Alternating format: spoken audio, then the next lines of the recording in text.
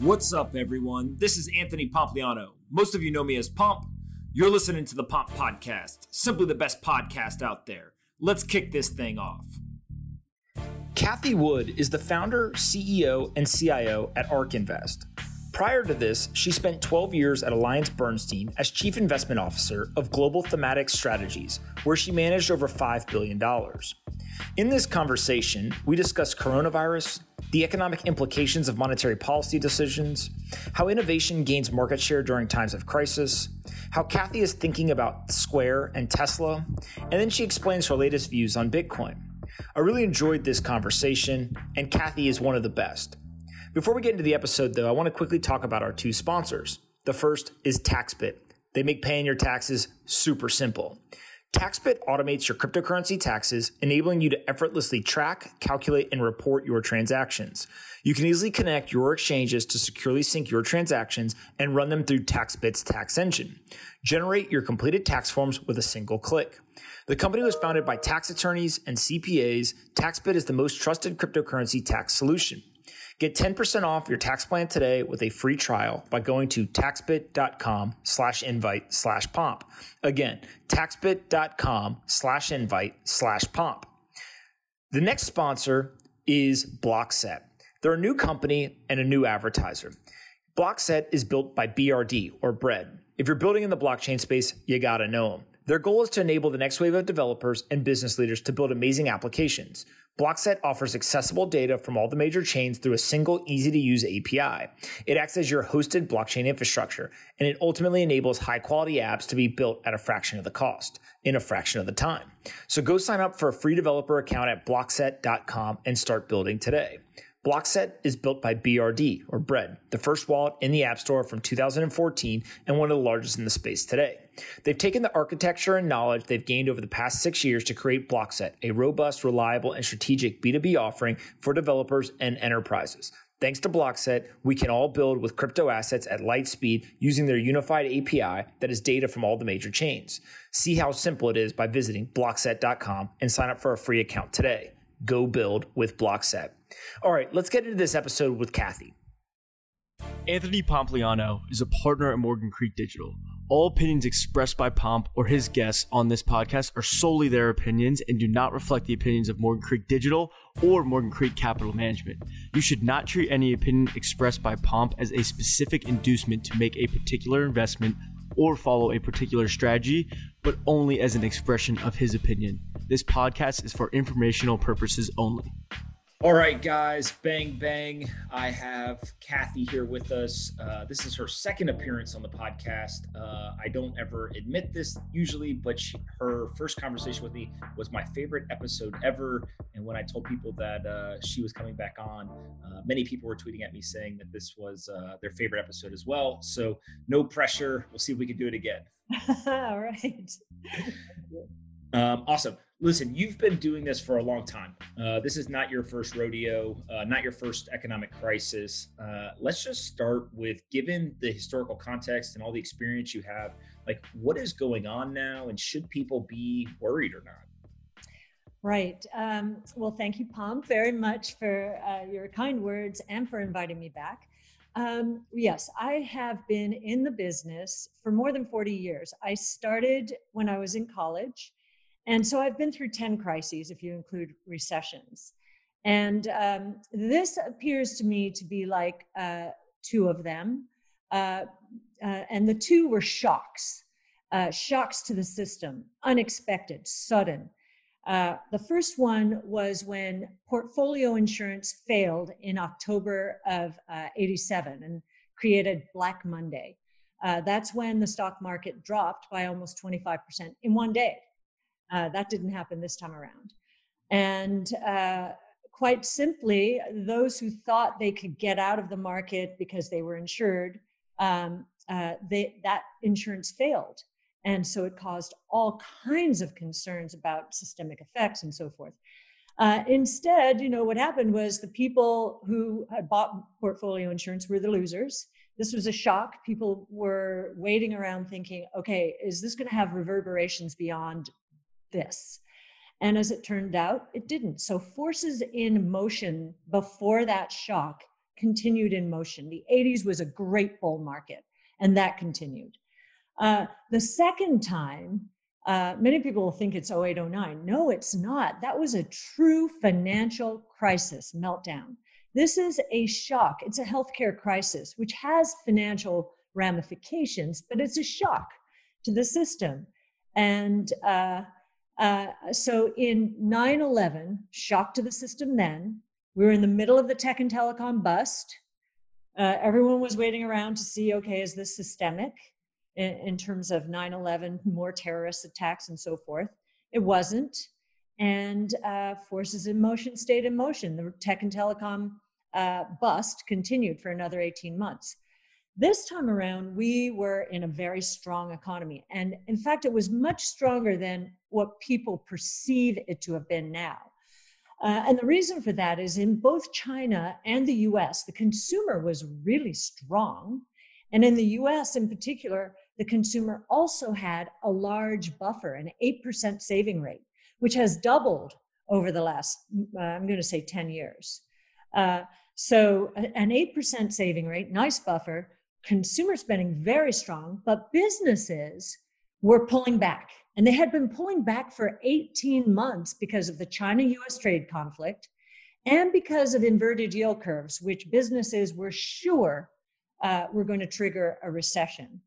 Well, that is not what triggered the recession. And I'm not even sure that this will, in hindsight, be considered a recession. We'll see. I'm seeing numbers. A recession, the official definition is back-to-back quarters of negative GDP. Looks like first quarter will be up. Looks like second quarter will be down big. And the question is, will we be down in the third? Not sure about that. Depends on how fast we get back to work. So I believe that forces in motion before this crisis will continue in motion. We will end up in more of a V-shaped recovery, I think, than most people believe because of the setup. The consumer was strong, had a nice buffer, savings buffer.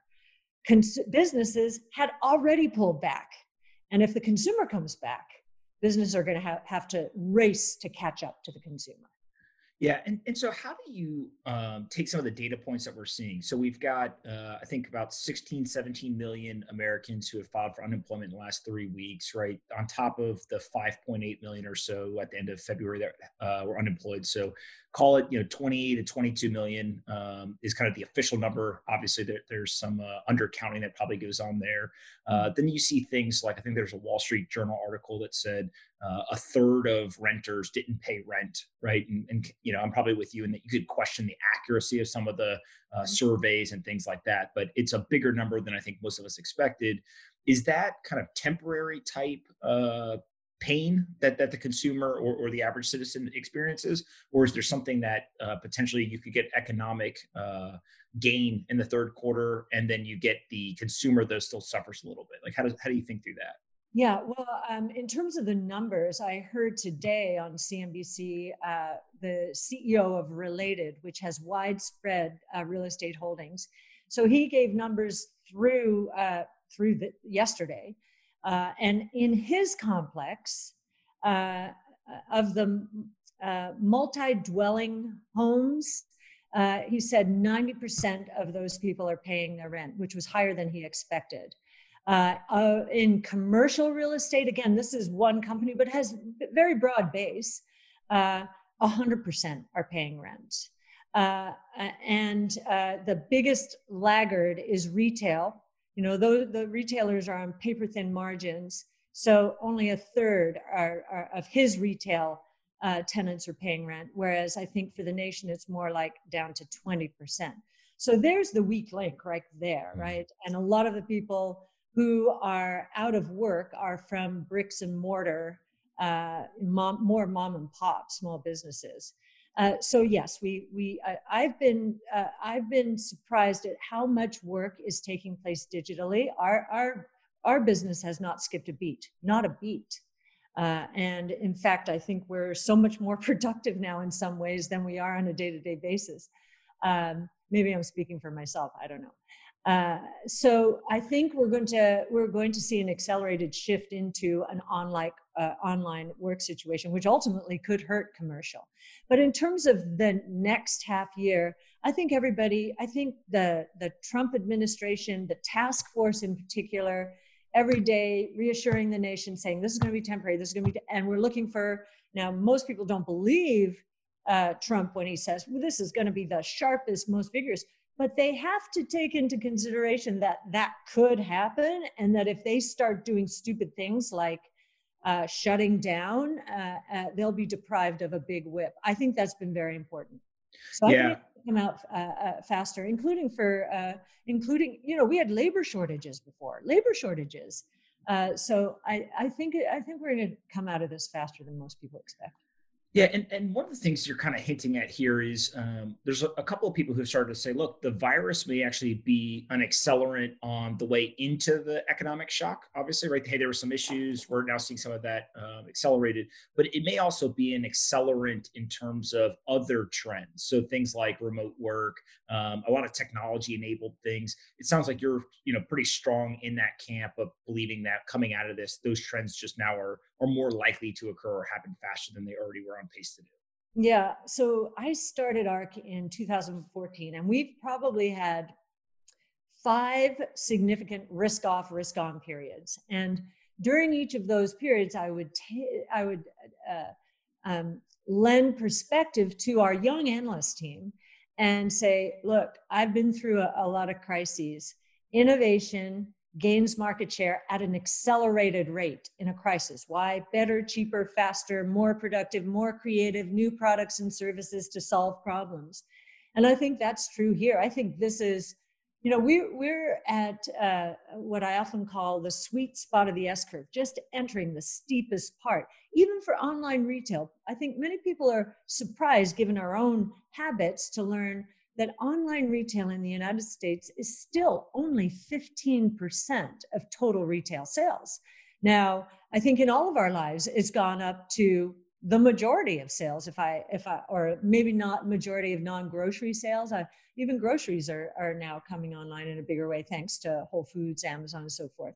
So I think some of the trends in motion that we thought we were just entering the sweet spot of the S-curve for retail, I think this has accelerated it, as it has for online education, which is not at the sweet spot, but is definitely a trend.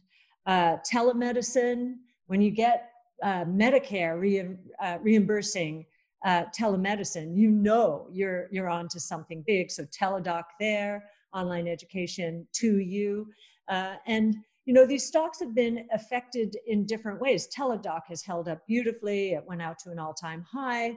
And we've tended to sell those stocks in favor of a company like 2U, which, because of its low cash buffer and high cash burn, it's in a high investment phase of its life.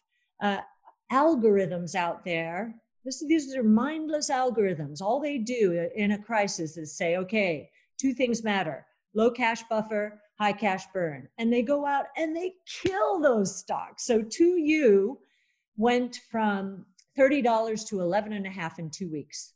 That's nuts. That's nuts when it's one of the solutions to the problem, that we're facing out there. So we were looking around for those sorts of names, which we know are going to be able to access the capital markets if they need it, because it's so clear they're a solution to the problem. Yeah.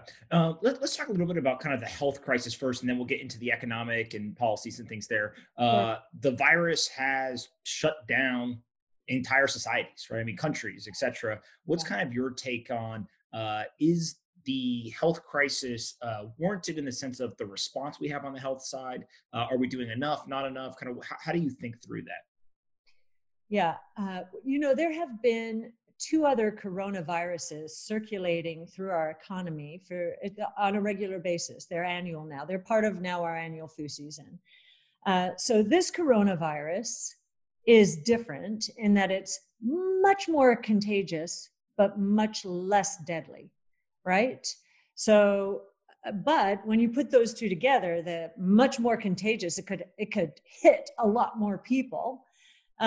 Much less lethal. Well, maybe it would be typical flu-like numbers, which are anywhere from in the United States 30,000 to 70,000 a year. Now, it looks like this one's going to kill maybe 60,000. And I guess that's the only number we can really count on, because we don't know how many people really have been infected. 2 people in my sphere, meaning my household and household help, have been infected. I think, when books are written about this, we'll say, okay, that was an overreaction, and yes, there is a group of people that we must protect when something is that contagious, even if it is less lethal. And in this case, it was those with other lung compromised diseases, as well as maybe people with high blood pressure. We're not sure about that one yet. And a couple of things are happening because of this virus. First of all, we could not have sequenced it in 2 days. China sequenced it in 2 days. It took us 5 months to sequence the SARS virus back in 2003. So that happened very quickly. Now, China probably knew the sequence, my guess is, well before they shared it with us. And if we had had it sooner, we would have understood it better. But now I think the other thing that we're learning, the tests that Abbott and Cepheid, which is owned by Danaher, have put out, and I know Cepheid well because I owned it before Danaher bought it, and really, really good company. They're actually based on old time PCR technology. It's old technology, but what got them to market as fast as they could get to market were 2 things. First of all, the sequencing of the virus. We understand exactly what it is, and we understand how it's mutating too. That's thanks to companies like Illumina. And then the second is synthetic biology. So if sequencing is the ability to read the DNA of a virus, synthetic biology is the ability to write the DNA of a virus. And that company is Twist. It's one of the most advanced out there. Not many people know it, but it's an amazing company. If they had not done those 2 things, Abbott and Cepheid wouldn't have been able to develop the tests as quickly as they have. So that's good. And I think the other thing that's coming out of this, there are 2 other things from a healthcare point of view. So the SARS epidemic in 2003, it circled the world and then went poof, it disappeared, unlike the other coronaviruses I mentioned to you. And so what happened during SARS, that was a crisis. I mean, the lethality of SARS was at least 10%. Ebola was, it was, well above 50%. And MERS was somewhere in between there. So again, this is much less deadly. We don't know how deadly it is because we don't know how many people have gotten it. We'll know after the fact. Back then, SARS, vaccines, like there was so much money pushed into the development of vaccines. It went poof, and the funding for vaccines dried up, and then nobody wanted to be in vaccines. All these big pharma companies sold their vaccine companies because they were money pits, right? Now, again, now that we have new technologies like Moderna and Inovio and Arcturus.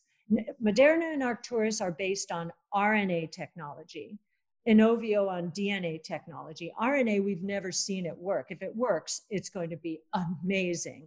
And it'll be it's going to be a winner take most, because these companies have developed libraries of data and are going to be able to at least get the licensing fees, royalties on all of this. So I think vaccine is going to be a good place to be. And the other thing I think that this healthcare crisis has done is it's providing a lot of political cover. What politician is going to say, no, I don't want to pay for testing for this, that, or the other disease, or I don't want to pay for vaccines. We're not going to put that in the budgets. No, testing, which has also been, it's considered historically a commoditized business. And you have 2 big companies dominating. You have Quest and LabCorp in the old world, and it's mostly commoditized. Even their esoteric tests become commoditized just because they're so big. And now what's happening is you get a company like Invitae or Guardant or Personalis. Some of these you may have heard of. What they are doing, I think this is going to be a winner take most world, like so many in the artificial intelligence world. They are gathering all the data. They have harnessed geneticists throughout the world, these pools of geneticists, and they are beginning to develop tests that are very precise and because they've collected the right kind of data. So I think they're going to have so much more political cover than they have had historically. It's always been an area starved of funding because everyone assumed it's commoditized. It's not. We have the convergence of DNA sequencing, artificial intelligence, and then CRISPR gene editing, which is going to not only will we be able to create these tests so that to understand in a very personal way how your DNA is influenced, right? And what is impacted, how your DNA is mutating. They'll be able to figure that out, and then they'll be able to pull therapies off the shelf, or they'll be able to design them with gene editing to actually cure or reprogram your DNA and cure the disease. That's where we're going. Yeah, it's super exciting to see kind of the healthcare side. And I think that the idea of a vaccine or cure is a health component, but it's also a psychological component. Once people know that's out there, I think that changes the mindset. What is your thoughts about the economic cure, right? So we kind of have a health crisis that's causing an economic crisis or kind of a shock, as you described it. There's a lot of economic policies that have been implemented. What's kind of your general view of what's already been done and maybe even what needs to be done in the future? Right. So, my mentor is Art Laffer. I don't know if you're familiar with the Laffer curve, supply side economics, but he advises President Trump informally, regularly. And I know, because I hear during the task force briefings, I hear some of the things that Art Laffer says coming out of President Trump's mouth. In the beginning, Art was very frustrated that they were just throwing money at this, just willy-nilly, and effectively throwing money at the idea that we don't want people to work. And from one point of view, that was correct. We wanted people, if they could, to work from home, of course, but we wanted them to be safe, first and foremost. The programs that were being designed in the early days and were just throw the money at them have been modified so that you're seeing more in the form of loans to small businesses and others that will have to be repaid after a long grace period. So that is good, just to keep the infrastructure in place, to allow the employment to rebound afterwards, instead of, unlike in a recession where you have capital destruction, it takes a long time to work through it and then to come back. So I think that's good. I think it's good that they are sending checks out to those who are living paycheck to paycheck. But I think a more important way to help those people, and would have the same effect, would be to say, and I've heard President Trump mention it, it hasn't been put into any legislation yet, to basically go on a payroll tax holiday, both for the employers and the employees through the end of the year. What would that do? It would encourage businesses who are getting these holidays and employees to get back to work as quickly as possible, to take advantage of the holiday and increase their returns by 6 to 7% on either side. That's huge. That's the tax wedge that Art Laffer talks about all the time. If you get rid of that wedge, you'll bring a lot more activity back much sooner than otherwise would be the case. And I think the other, in terms of the way they're treating larger corporations, I think they're creating inducements to rev back up faster. What they're doing is they're saying, okay, if you take these loans, then you cannot buy back shares or pay dividends for a year past when, and I don't know if the legislation has changed here a bit, but this is how it was being written, a year past the day you repay those loans. Well, what will that cause? Shareholders certainly will want their companies to get back on track much faster so they can pay back the loans to the government and then get back to paying dividends, which for many people are a large chunk of their income, especially retirees, and to repurchase shares, which favors all shareholders. So I think they're doing things, they're gradually getting it right and very sensitive. You hear more and more about, you hear certainly the president and the vice president talking about getting people back to work safely. So you'll have Pence focused on the safety and you'll have Trump focused on getting back to work. And it's a good dynamic and an important dynamic, I think. Yeah. Are you worried at all? We're in a deflationary environment now. There's a lot of QE going on. Are you worried that we could over rotate on the inflationary side when we switch back? And are there any impacts that you foresee potentially on the US dollar as kind of a global asset or reserve asset? Mm-hmm. Okay, so the first question, and when we can take some of, we can inform the answer to that question partly by what happened after 0809. So I remember when, it was QE everything, I remembered being concerned saying, wow, this is just such an inducement to take a lot of risk and just go out there and go for it. That's not what happened. What happened was people were so traumatized by the near breakdown of our financial and economic system that they were not sure we were going to be able to hold together. And there were all kinds of uncertainties, including what became the election year. We had the European sovereign debt crisis. We had in 2016 oil prices crashing like they have recently, and China seeming to implode. And so every step along the way, there was a reason for people to hold back and not throw everything that they have at risk taking. And in fact, the velocity of money, which is the critical answer here, has been falling. And my guess is falling at an accelerated rate now. And so all of that QE, most of it is still sitting on the balance sheets of central banks. Now, the way I think about that still is that is kindling for the potential fire that you're talking about.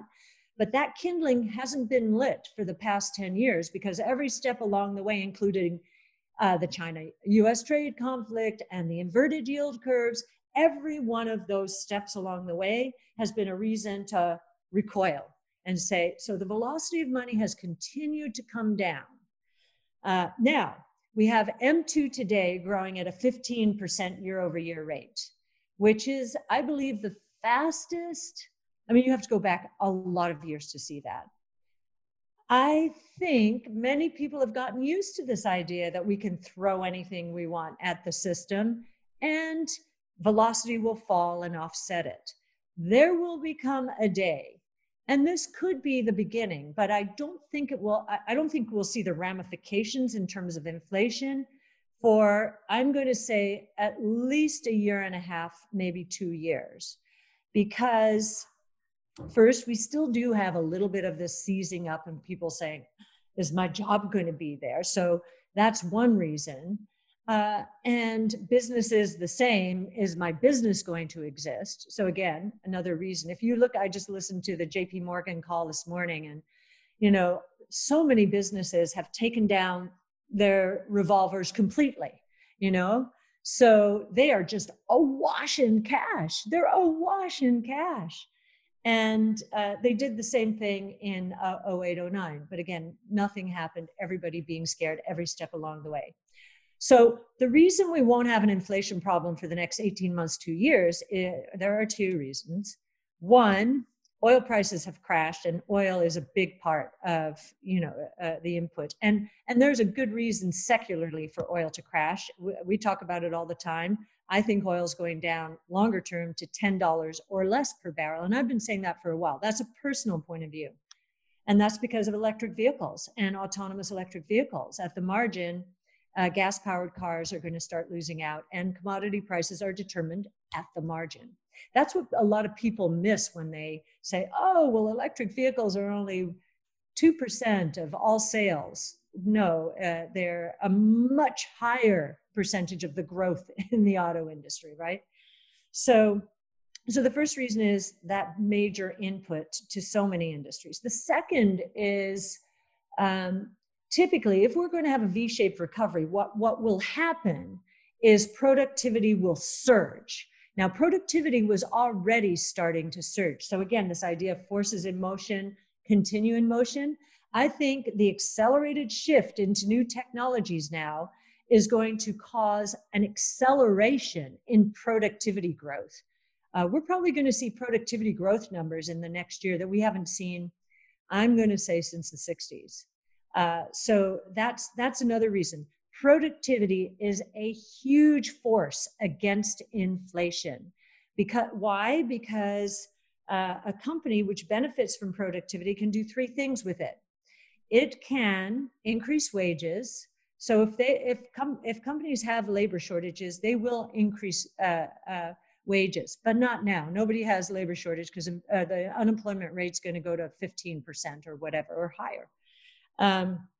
It can go to lower prices to compete and bring consumers back, and to compete against China, because China is using innovation and deflation to compete.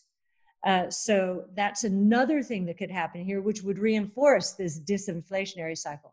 Or it can go to increase profit margins. And it's probably going to, depending on the industry, going to go to all three.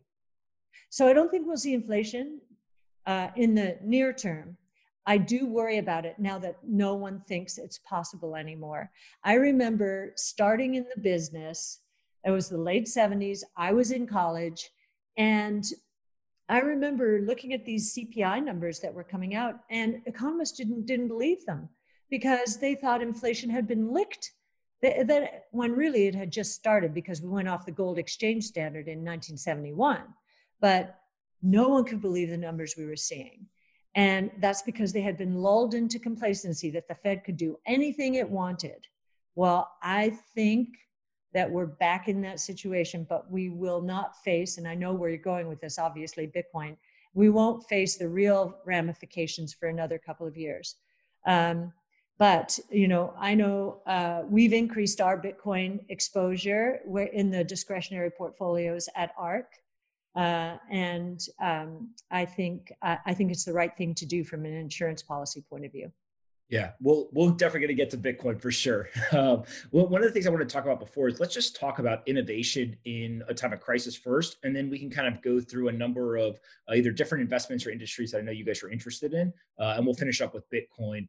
But when it comes to innovation, you've said a number of times now that innovation almost like steals market share during these times of crisis, right? And technology has a massive advantage. Maybe elaborate on that a little bit and explain kind of what you mean by that, and if you have any examples of where that's happened before. Sure. I'll start out by giving you two examples from the 08-09 period, since we have that data, and we don't have all the data from this crisis yet. Although I can tell you from the way our stocks are behaving, the market is beginning to understand this. Whereas in 08-09, if you looked at salesforce.com, you would have thought it was going out of business. So what happened in 08-09? I remember listening to researchers from GE saying, our tech budgets have been shut down effectively. I can't get any of my projects done. I'm using my personal credit card to pay as I go, buy Salesforce.com software as a service. and I'll put that in as an expense. It's not a capital spending item anymore. And that was an aha moment for me, certainly.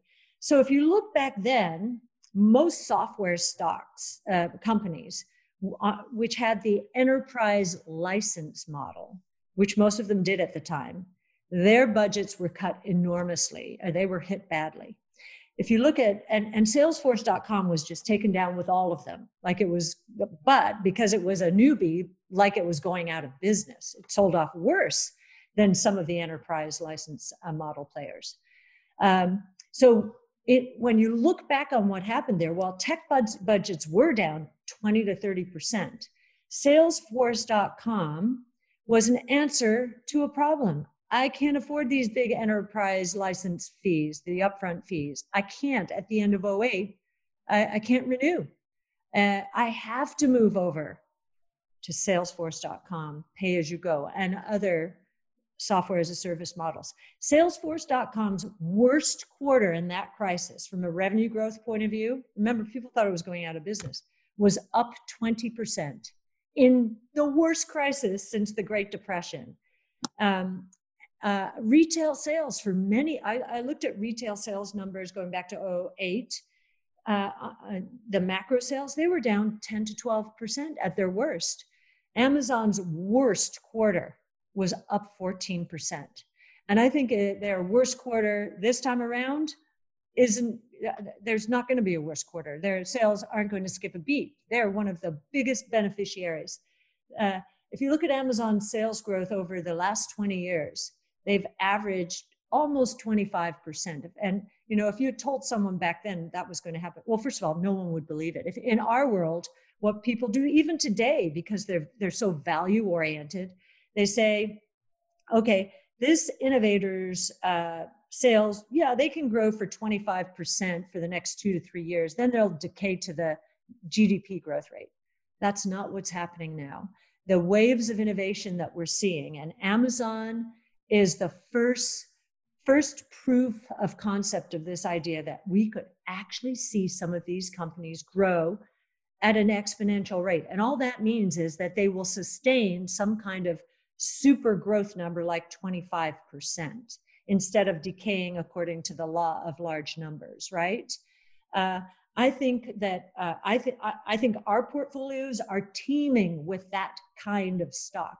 And what we tend to do during a period like this is we will consolidate towards either our highest conviction names or the stocks, like I mentioned to you, that are so misunderstood in terms of there being a solution to the problem. So I can rattle through if you'd like me to rattle through by sector or industry. Now, the obvious beneficiaries, which have done very well, Amazon just went out to a new high today, an all-time high. So Amazon and Netflix, I would put Teladoc and Zoom into this category. Zoom, despite its problems with privacy and exposure to China in terms of having its workers there, they've been obvious beneficiaries, and investors have flocked to them. So when that is happening in our portfolios, particularly in our flagship portfolio, we will be more opportunistic and use those as cash sources in order to deploy towards the much less well-recognized beneficiaries.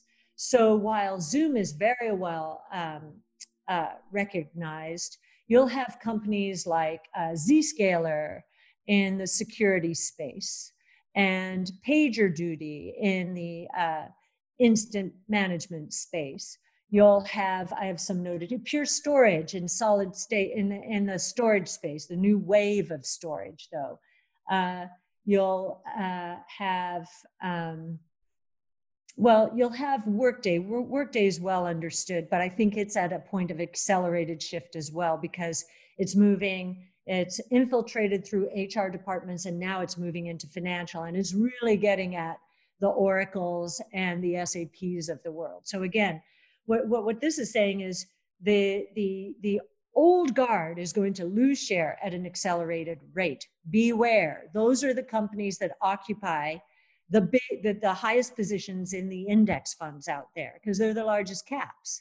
It's these newbies that are nipping at their heels that have, the opportunity to be 10 baggers, as we say, because they're not well recognized.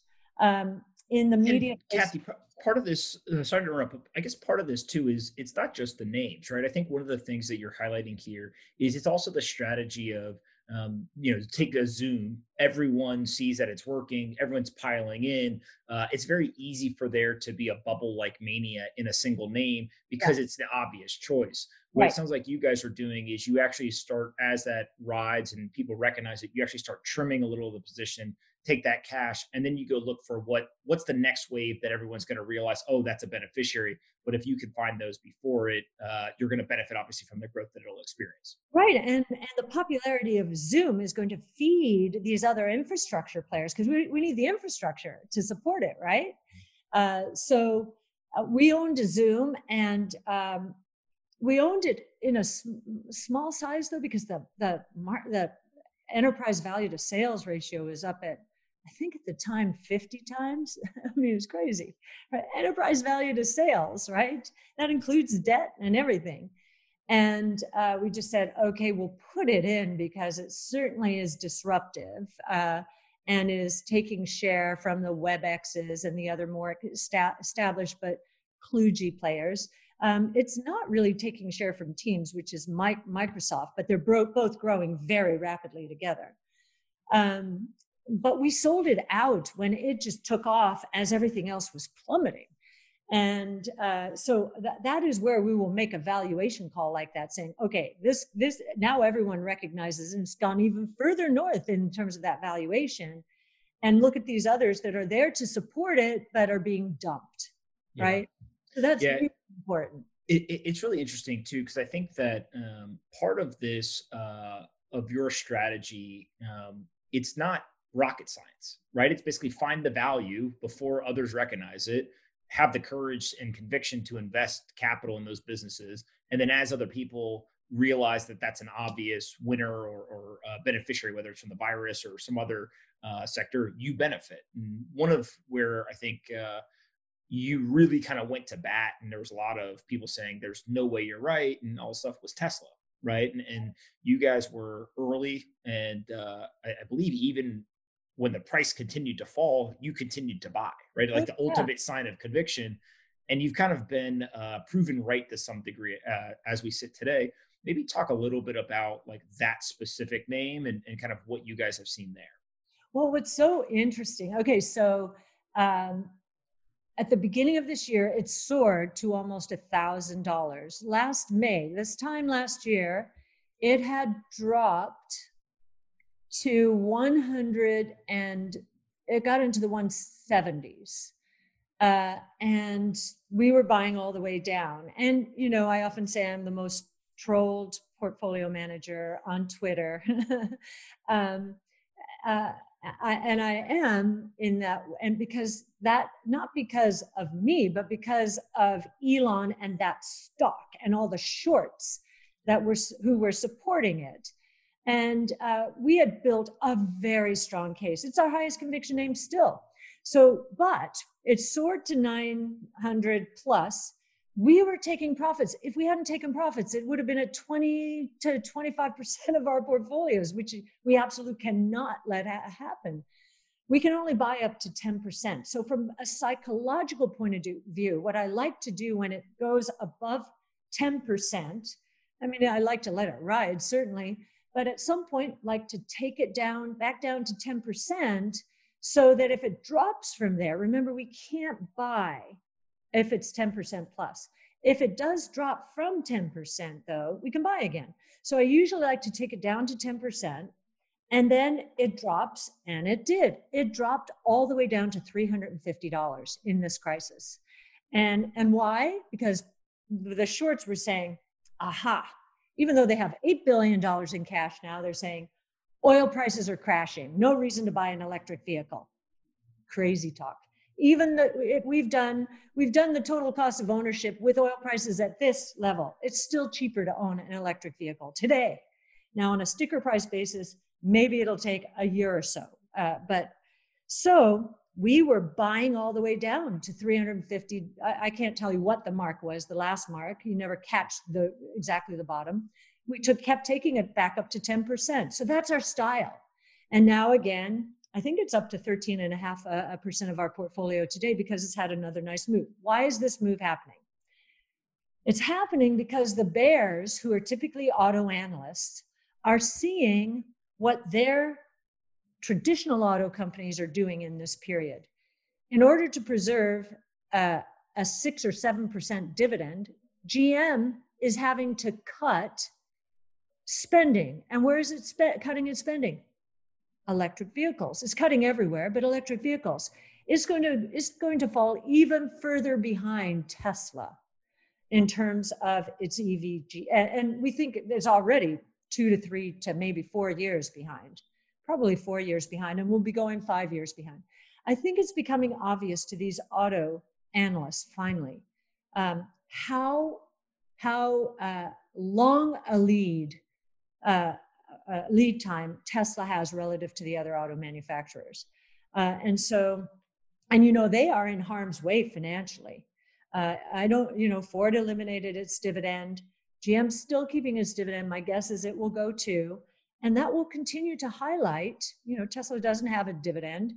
100% of its R&D is in electric. It doesn't have to share with internal combustion engine R&D. Which they still have to they still have to spend that money. That's the 95% plus of their fleets, right? And so we think Tesla, because of this crisis, has gained even more lead time here. And I guess when the oil prices crash like this, the argument that Tesla is still cheaper, right? It is kind of one component of it. But it's really interesting to think about Tesla actually gaining market share, even though oil prices are crashing, right? And it has more to do with what the incumbents are not going to do versus what Tesla is doing, right? Tesla sounds like it's just doing what they've been doing the whole time. It's everybody else starts cutting back, and therefore Tesla ends up benefiting from a gain in market share. Yeah, if you, using the first quarter numbers, so last year, Tesla had 17% of the global EV market, including China, which is the largest market. Now, I think these are just US numbers. They could be global, though. By our estimates, in the first quarter, Tesla had 30% market share. Yeah. That's a big number. That's a big leap. Yeah. Now, those are all crude and rough, and we're backing into all kinds of numbers. I know that's not the right number, but they have gained enormous share in this, and they're gaining enormous share of total auto sales, because total auto sales went from 17 million a year ago to 11.4 in March, and Tesla's sales on a year-over-year basis. Now, we only have the total first quarter, I think, but I think, again, I'm not exactly right. Their sales didn't drop by 40, 50%. I think they went up by 30, 40% year over year. Mm-hmm. Yeah, it's pretty incredible. And then I guess this leads to kind of longer term, right? One of the things that we talked about last time when we recorded was the idea of the autonomous taxis, right? And you kind of, much farther out. When I asked for people questions to send in for you, one of them was around this idea of if that is the ultimate kind of end state here, and that's where a lot of value gets created as well. Does it make sense at any point over the short to medium term for Tesla to create an actual ride sharing app and start competing with the Ubers and Lyfts of the world? Or is it more continue to invest in R&D, continue to build out that actual technology, and then you back into the fleet, at some point in the future? Well, it's a great question from a couple of angles. First, Tesla's ability to produce is limited by the constraint is management, and so they need to build out management, and they are. And so, in the meantime, as they're revving up on getting their management infrastructure in place around the world, Europe, Asia, and so forth. Here, Texas, another one. We do believe that they are going to start their own ride-hailing service. Elon has hinted as such. I think there was a question on, I think it was a recent conference call, but it could have been a podcast, where Elon said, yeah, it sounded like a good idea. Usually when he says that, done, you know? Now, the reason it's also a very good question is I think Uber and Lyft are in a world of hurt here. And the reason for that is the way that business was beginning to evolve is you were getting these entrepreneurs who were saying, okay, I'm going to buy several cars here, and I'll buy the cars, I'll own them, and I'll populate them with riders. Well, guess what? They were on shoestring margins probably in the early days, anyone in the early days. So a lot of them are going to be out of business. You know, they'll lose the cars and all of that, and that's sad. So there is an opportunity here for Tesla to come in. And what that will do, it'll do two things that are very important strategically for Tesla.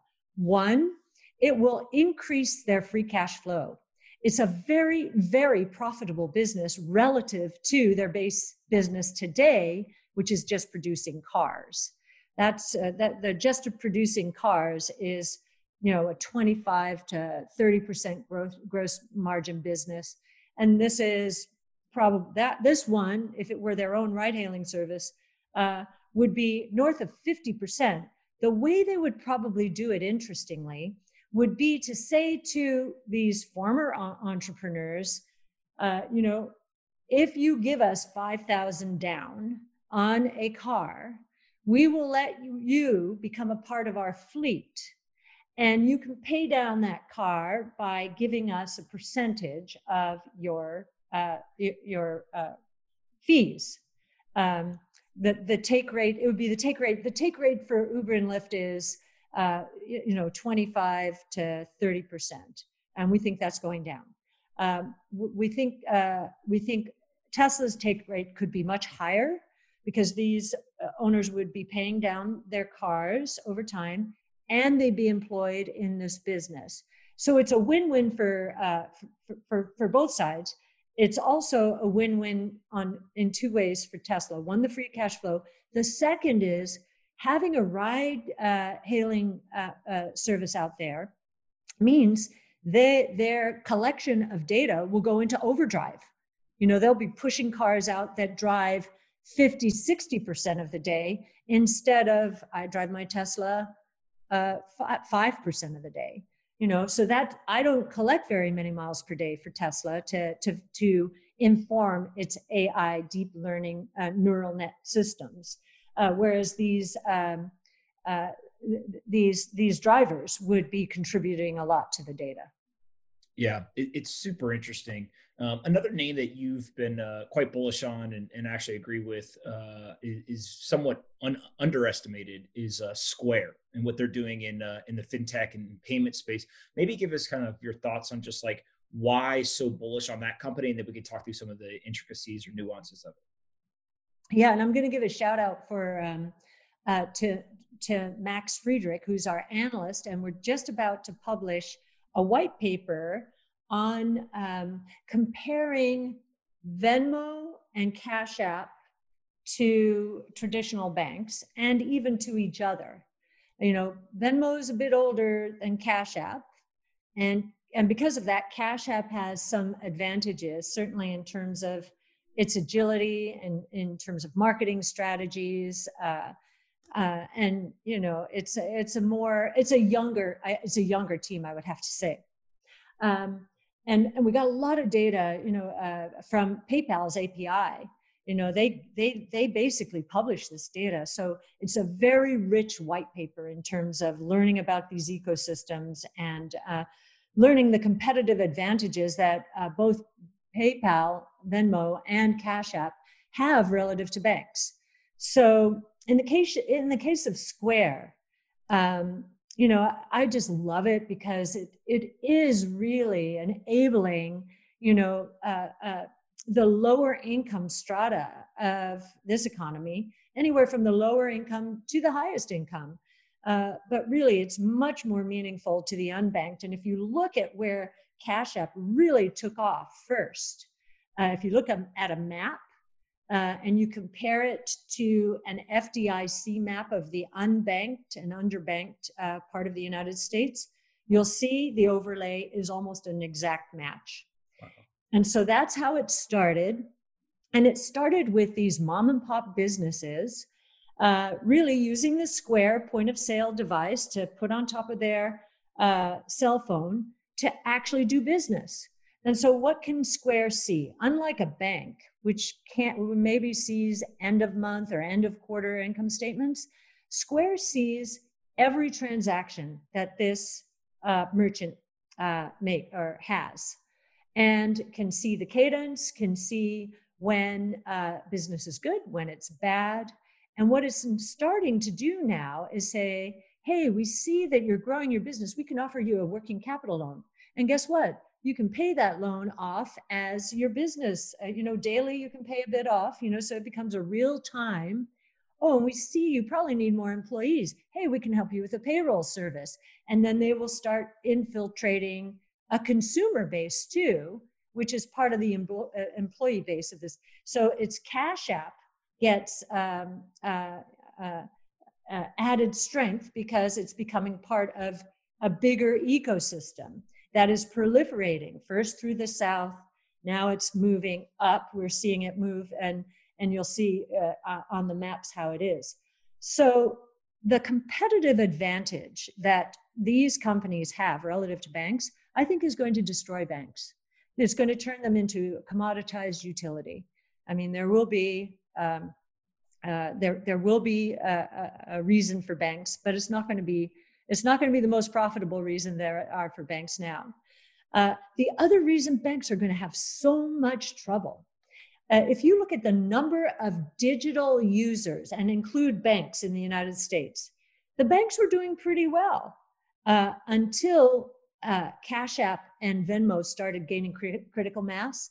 Now, according to our estimates this year, Venmo's already above JP Morgan, which is something like more than 40 million, something like that.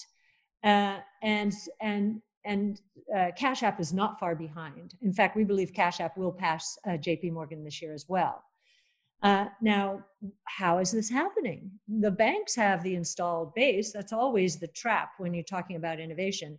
Oh, the old guard says, that's our market. We're going to wipe these newbies off the face of the earth. We can do that.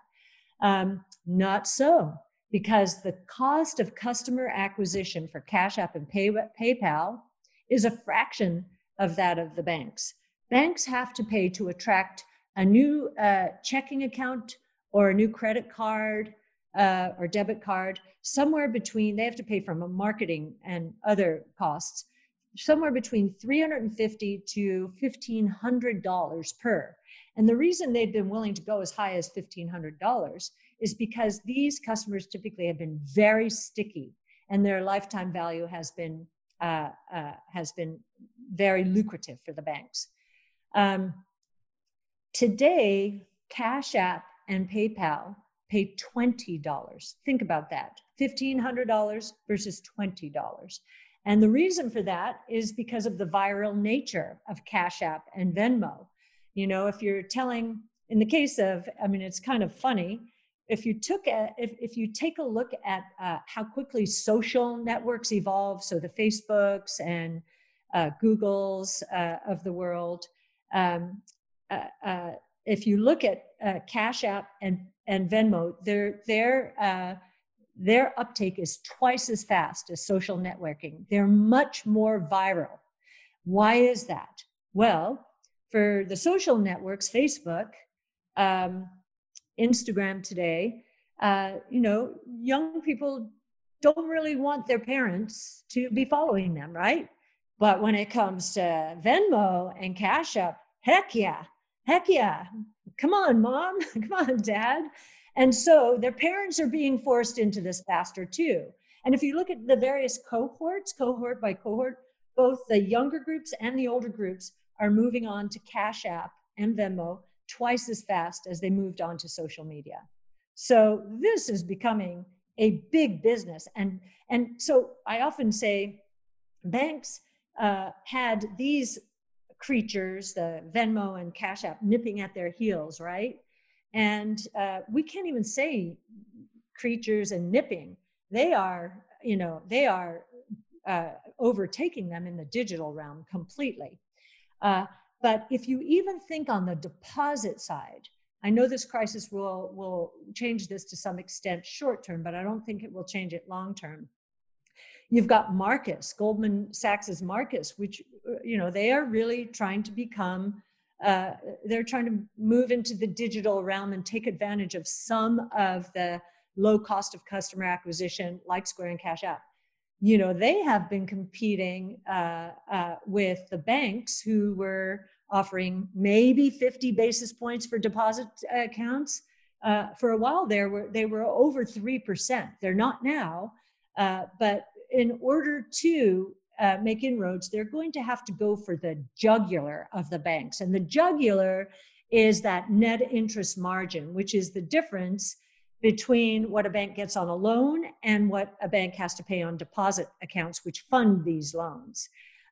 So it used to be huge before Marcus came around. And now Marcus and other newbies, I know SoFi and others are offering, even today, crazy rates relative to what's offered in the markets. And they're probably taking risk to do that too.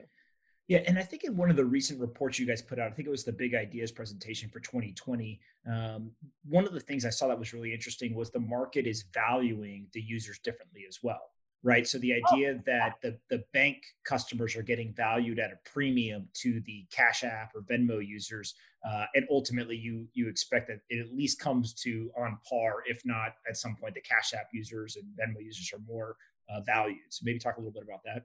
Absolutely. Very good. You really dug into Big Ideas. Not many people dig that deeply into it. I read it every year. It's great. Yeah, thank you. Yeah. So if you look at what investors, I think it's a bit different now after the crisis, but when we did Big Ideas at the end of last year, investors were willing to pay $3,600 roughly, depended on the bank, $3,000 to $3,600 for each deposit holder or deposit account. If you look at each user in Cash App and Venmo, they're paying anywhere from $50 to $150.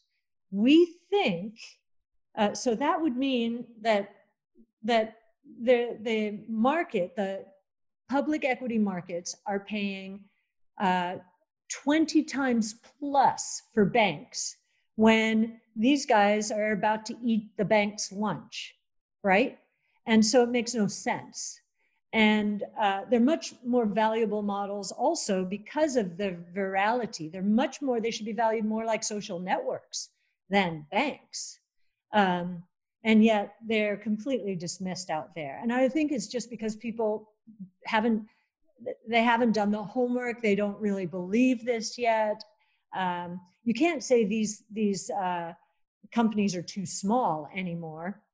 They're growing, and they're growing very rapidly. But I think it'll only be time, and we'll catch up. So that's why Square is in our top 5 in both our flagship and our fintech funds, and actually our next generation internet fund. Yeah, it's really interesting. I've told a story before to others, but I've got a brother who is, I think 23, 24 years old. And one day I asked him, kind of joking, giving him a hard time. I said, do you know how to send a bank wire? Right. And as you would expect, his response is, what's a bank wire? And I said, well, how do you send money to your friends? And I expected a Venmo or Cash App type. And he said, well, 2 ways. He said, Venmo is one. And then he said, Uber. And I remember thinking to myself, Uber? And he said, well, yeah, like when I get out of the car, we split a ride, basically like Uber does it for me. Yes. And I was like, that really just highlights the difference of how, his generation of kind of young 20s, they literally think of Uber as a way to pay their friends. And I think that most people over the age of, 35, they've got no clue that that's even a possibility, let alone that that's how a kid would think about it. Absolutely. If Uber's underlying business weren't so bad, we'd probably be more interested in it for that reason, honestly. I'll just make one more, or give you one more thought, very relevant to your world. Cash App has been so creative in marketing. And I think, the Cash App Fridays where they give away 1 Bitcoin, and you can buy and sell Bitcoin in the Cash App. It's pretty seamless.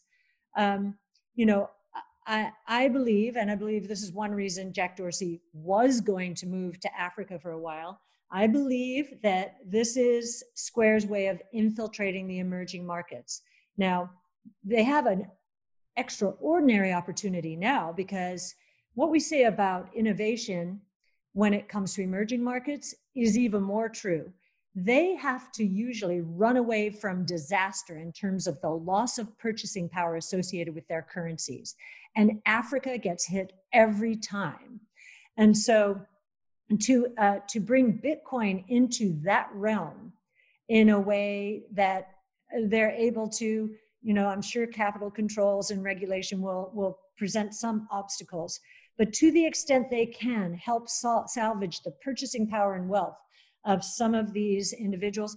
Bitcoin, with all its volatility, was up big last year. It's up year over year still, I believe, and their currencies have been smashed, right? And so I think that Square's way of infiltrating the emerging markets has been very difficult. There are a lot of obstacles that the developed world puts up as Square tries to migrate into Japan and then to Australia. It takes a long time. I think it could happen a lot faster in the emerging markets. And the same is, of course, true with PayPal. Yeah. I can't let you go without talking a little bit of Bitcoin. You are obviously one of the most bullish people, I think, on Wall Street. Maybe let's start with just what you guys have done with your Bitcoin allocation over the last month or two, and then we'll get into some of the other aspects of it. Okay, so I can talk about this in 2 ways. Only one of our ETFs is holding Bitcoin, GBTC, Grayscale Bitcoin Investment Trust. And there are new instruments. One's just launching in Canada. So we're analyzing, we're doing the compare and contrast there. So we may change things up a little bit in terms of the exact instrument. But we have added to it it's our next generation internet, ARKW. We've added to it. We cannot go, and this is a limit we've imposed on ourselves. We cannot buy above 2%, and we're closing in on that now. And the reason for that is if we do, we risk subjecting our shareholders to something called unqualified income. And I think I mentioned it to you on our last podcast together.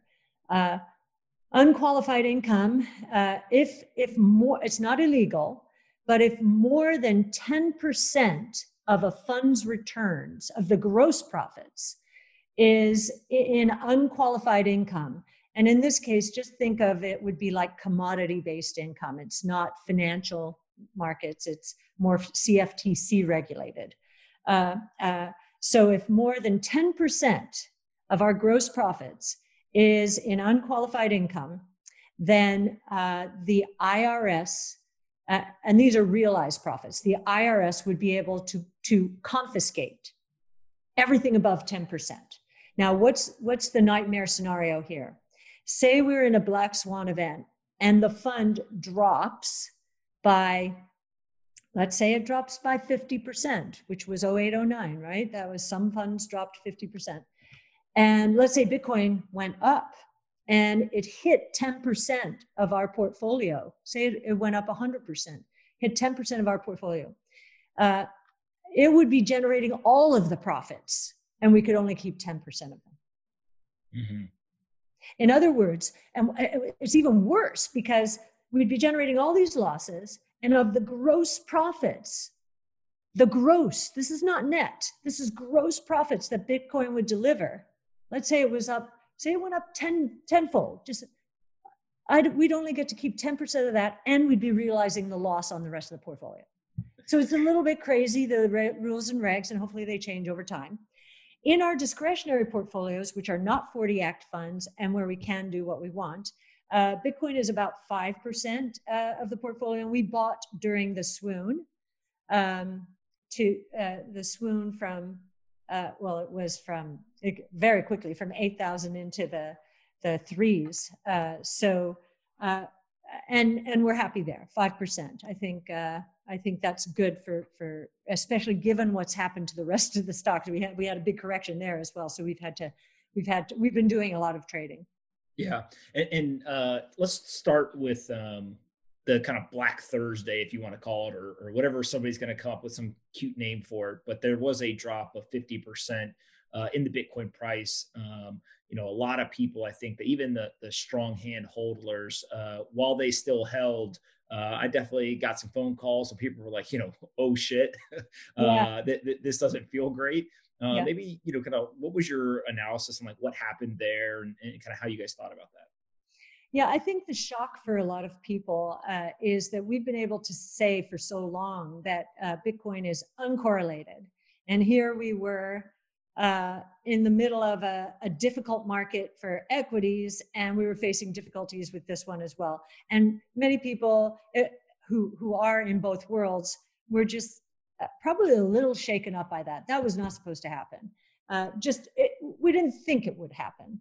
And so this notion that all assets correlate to one in terms of their performance, now we can say applies to Bitcoin in a crisis. It makes a lot of sense. A lot of the people involved in Bitcoin run hedge funds. We are primarily a long-only equity manager. So it makes sense when one market is hurting, the others will as well, as there are margin calls. Now, what I didn't know as that was happening, Yassine Al-Mandra, who I believe you know, Yassine. I do. Yeah. He, at our brainstorm that week, went through the 100 times leverage on this, that, and the other exchange. And I remember saying to Yassine, I said, Yassine, I know a lot about Bitcoin. And I also am on the lookout, especially during difficult markets, for leverage points. Who has the leverage? Who's going to be forced to sell? Where the margin call is going to be? And I said, but I didn't know there was 100 times leverage out there anywhere. and I said, is this common knowledge? And he said, it is in the Bitcoin world. But I think the disconnect, if I had to be honest about it, is those in the Bitcoin world, that became normal because these guys they could do no wrong. They could do no wrong, so. And by the way, in the equities market over the years, I've always learned whenever I think I can do no wrong, watch out. Just watch out.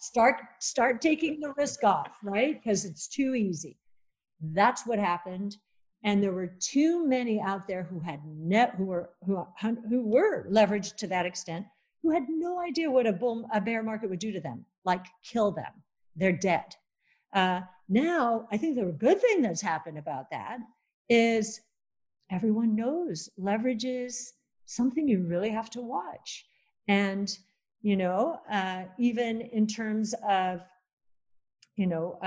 our future plans, we, in terms of using leverage in the crypto world, I know what to do. I've run hedge funds and so forth, but it's very clear to me that the people who were stuck, I don't think they were the sophisticated hedge funds. They were the individuals who got hooked and then, began to believe they could do nothing wrong, and then now are out of business. I think it's a good thing for the ecosystem that that understanding is look for the leverage. That's where your weak link is, and you can even say that in the various crypto asset ecosystems. They all learned a little bit more. The governance on some of these is excellent, but they are all learned a little bit more about, how to adjust their governance to look out for that as a pain point, as a potential pain point and risk factor,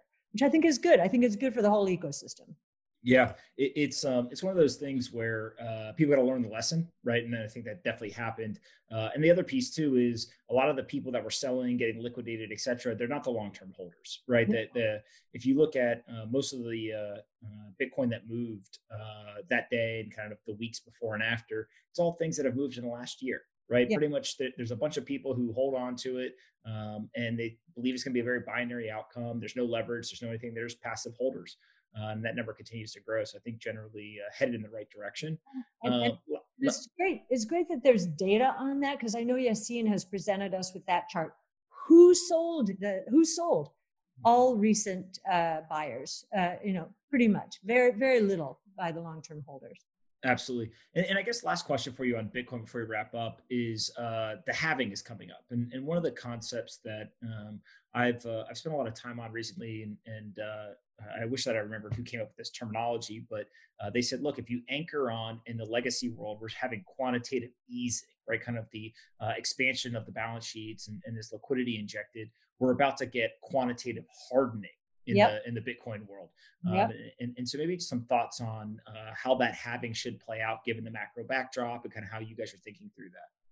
Yeah, we had a big discussion about this at our brainstorm last Friday, and you would be very welcome. Actually, your listeners are welcome in. You can, we do have Life Size, which is the system. I'm not sure how many we can handle, but we are getting quite a few people tuning in now.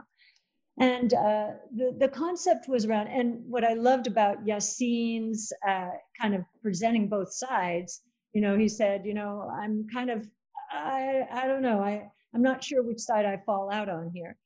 I have a very simple approach, and Brett Winton, our director of research as well, weighed in, and we went back and forth on it.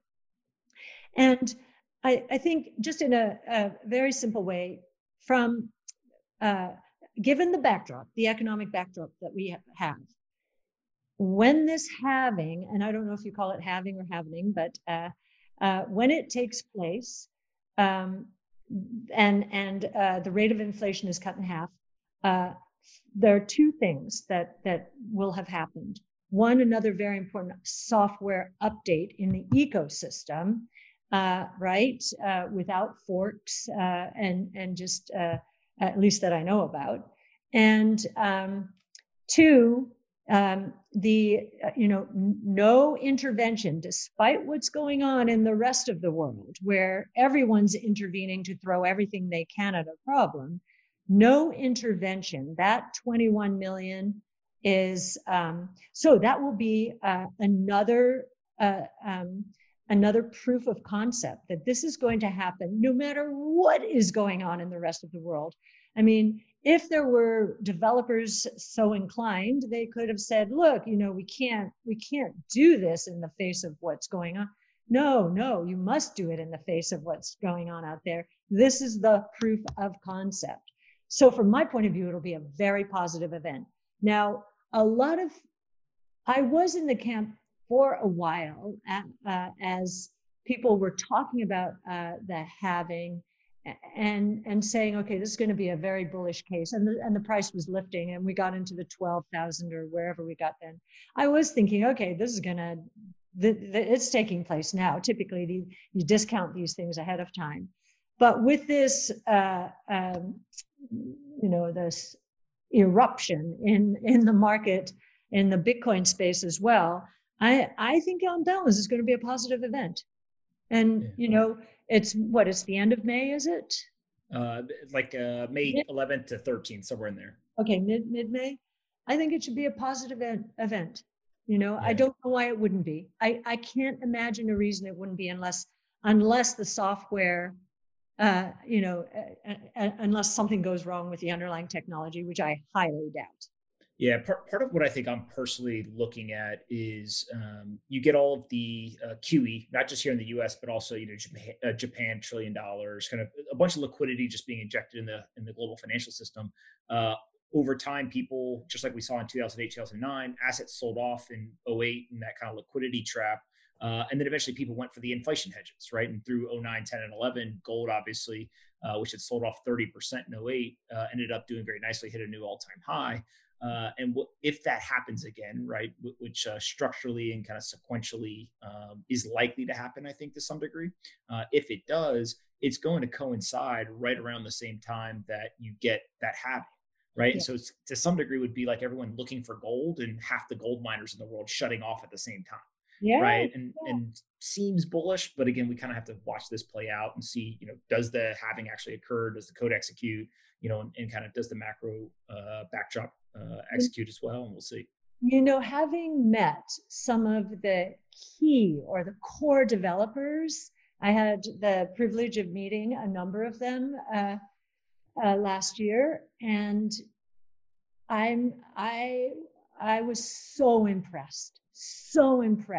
I would be shocked if something went wrong with the software. And the resolve to hew to the 21 minutes, the cadence, all of that. I was, as I said, my confidence in Bitcoin went up dramatically after I met them. Because, before that, I kind of thought,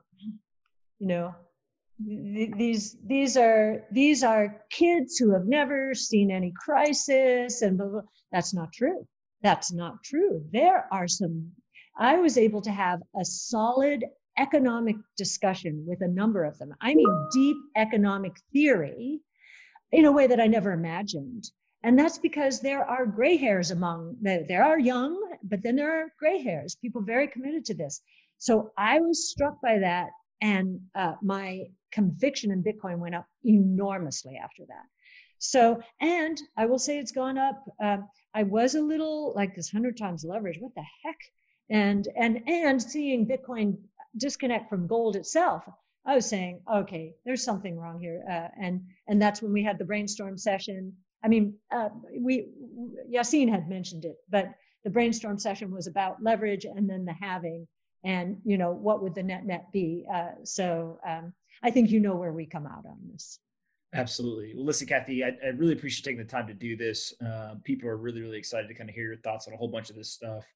You guys have done a fantastic job, I think, not only one, kind of presenting all of the information and research, which people find valuable, but obviously two, as I like to say, the scoreboard, kind of proves it for itself. You guys have done a great job there as well. So just for everyone else, thank you for doing this stuff.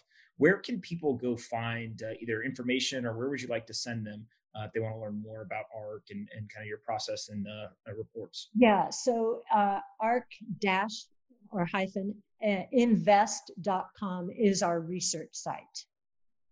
Awesome. All right. Well, we will definitely have to do this again. I think that people love to hear from you whenever you want to do it. So thanks so much. Thank you. Thank you very much. It's a fantastic forum because you know what? You really like to dive deeply into what we're doing. And that's the only way you can understand how profound some of the innovation platforms we're researching are.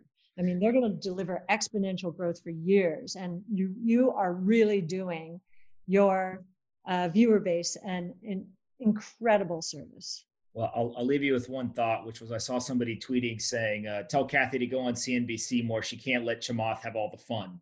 So if people will love the hot takes there as well, if you want to go do them. Okay. Well, thank you. Thank you. I much prefer this forum.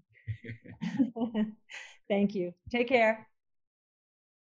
Hey, everyone. Pop here. If you like this episode of Off the Chain and want to help us take crypto to the top of the Apple, Spotify, and other podcast charts, please do us a favor and rate, review, and subscribe. To review, simply go to the Off the Chain homepage, scroll down until you see the 5 blank stars.